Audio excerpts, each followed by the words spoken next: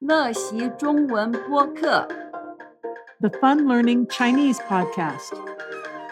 Join me and my Chinese tutor as we explore everyday Chinese vocabulary in ways that make sense to an adult learner. Hello, I'm Laura. Today's story has been titled Holes in My Skull.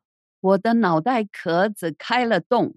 If you don't want to be left in the dark about this story, then you should head right on over to funlearningchinese.com and find out how to sign up to be a Fun Learning Chinese Firecracker member. We have both monthly and annual subscriptions.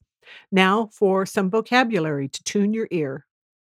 脑袋壳子开了洞，抽动，曾经，牙医，看不出，神经科，专家，想不出，建议，钻，机会，实验，尝试，服用，抗癫痫，药物，副作用，周旋，大臼齿，断裂，分开，根部，化掉，明显，两半，紧紧的，靠，抱歉，所在，手术，拿掉，消失，再也。 Here's the title in Chinese one more time. 我的脑袋壳子开了洞，这个疼痛抽动着我整个左边的头。我曾经有过1-2天一次睡不到5分钟的经验。我去看牙医，可是 X 光看不出有任何问题。我去看一位神经科专家，可是他想不出是什么问题。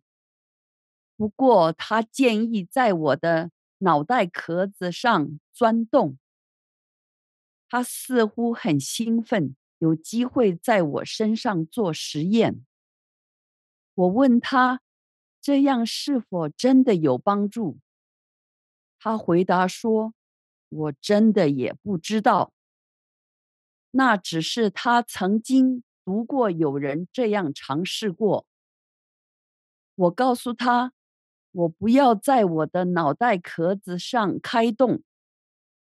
他也建议我可以服用抗癫痫的药物。我知道那个药物有非常不好的副作用，所以我对他说，不要，谢谢。我决定过一天是一天的跟我的痛周旋。差不多2个月以后，我左边后面的大臼齿断裂分开了，因此我再去看牙医。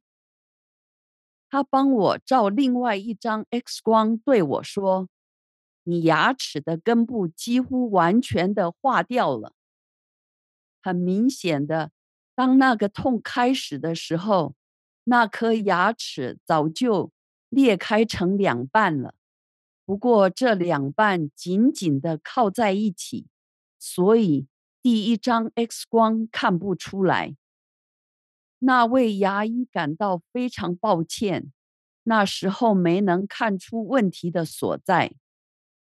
过了几天，我做了一个手术，把那颗坏牙完全的拿掉。那个痛消失了，再也不痛了。我真高兴，我没有让任何一个人在我的脑袋壳子上钻洞。结束。 That's all for today. Thanks for listening. Go to funlearningchinese.com to sign up for the Fun Learning Chinese newsflash emails to get colorful inspiration and exploding insights into learning Chinese. funlearningchinese.com.